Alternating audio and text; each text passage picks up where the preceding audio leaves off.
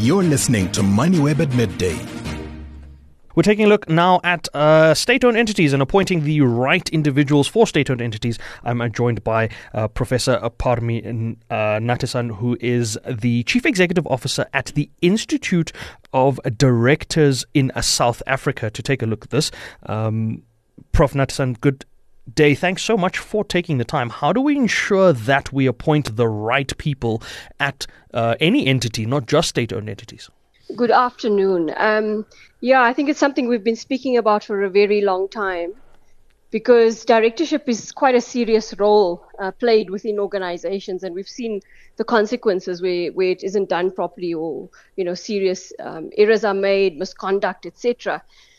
So I think it's really important to consider what competencies are being sought before appointments are made. So what technical knowledge, experience, qualifications, etc. we want individuals to have in order for them to understand the business and apply their business judgment and ultimately make good decisions for the organization. And then, of course, we're looking for social and personal skills. So how do they interact in a boardroom, add value, etc.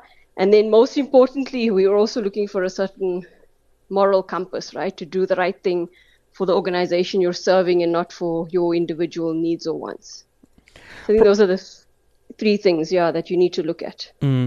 Prof. Natasan, we've got a very clear governance structure that sort of governs and dictates this. I mean, I'm referring to King 4, obviously.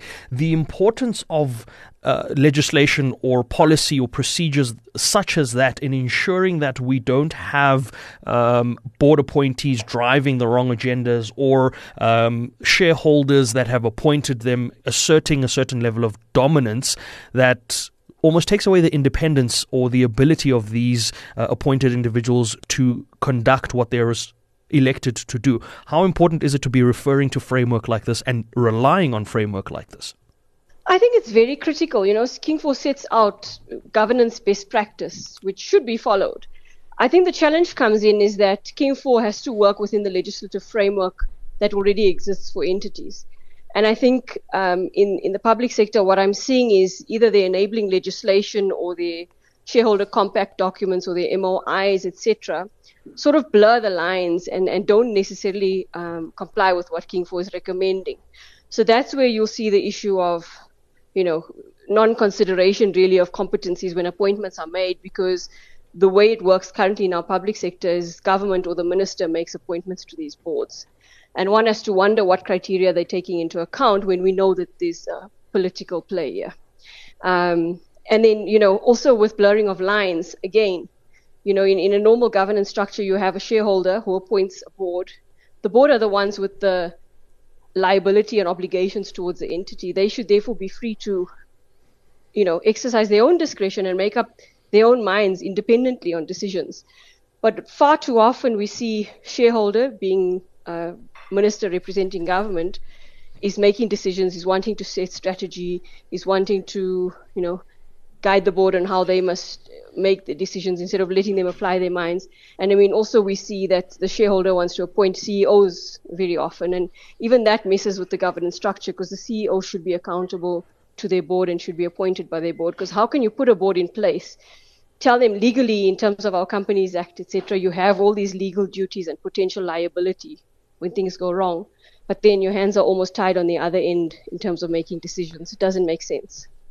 Prof. Natasan, would you say this is one of the reasons why we're seeing a limited effectiveness of boards? I mean, one example that comes to mind is the Post Office's board, and just from an accountability point of view as well. Is this why we're not seeing that boards are held to the same standards as perhaps in the private sector, because of this blurred relationship once the shareholder appoints the board members? Absolutely. Look, I think there's challenges for boards in both the private and public sector. So we're not saying the private sector boards are perfect either. I think all of them need to really look at their nominations processes and how they're finding candidates, etc. I think it's just exacerbated in the public sector because of this political influence. Now, if we're appointing candidates because of their political stance or relationships with a certain political party, etc., and not necessarily looking at whether they have the competencies to serve as a director, obviously there's going to be impact to the organization. So that board itself is not going to be performing, and that's going to flow down to the organization not performing, unfortunately. What do we make of the rotation of certain board members between SOEs? You'll find that a CFO of one SOE will jump off and become CFO of another SOE. How does that factor into, one, the limitation of bringing in new and experienced personnel, but two, also from a transparency and a governance point of view? Look, I think if you're looking at CFO specifically, that's an employment position, not necessarily a non-executive director position, right? So yes, we may have executives moving from one entity to the other. And that's not in itself a problem. I think the problem comes in when there's a lack of transparency on the reasons they left the initial entity. So oftentimes there are, reasons related to performance, misconduct, etc. And these, may or may not be public, and oftentimes settlements are reached with confidentiality clauses, etc. And then people are just appointed elsewhere, and then that really leads to a lack of accountability in the end. A lot more needs to be done to ensure that we have the right people in the right positions, especially at state-owned entities. Thanks so much, Prof. That's Prof. Parmi Nathasan, who is the CEO of the Institute of Directors in South Africa, giving us her thoughts on appointing the right individuals.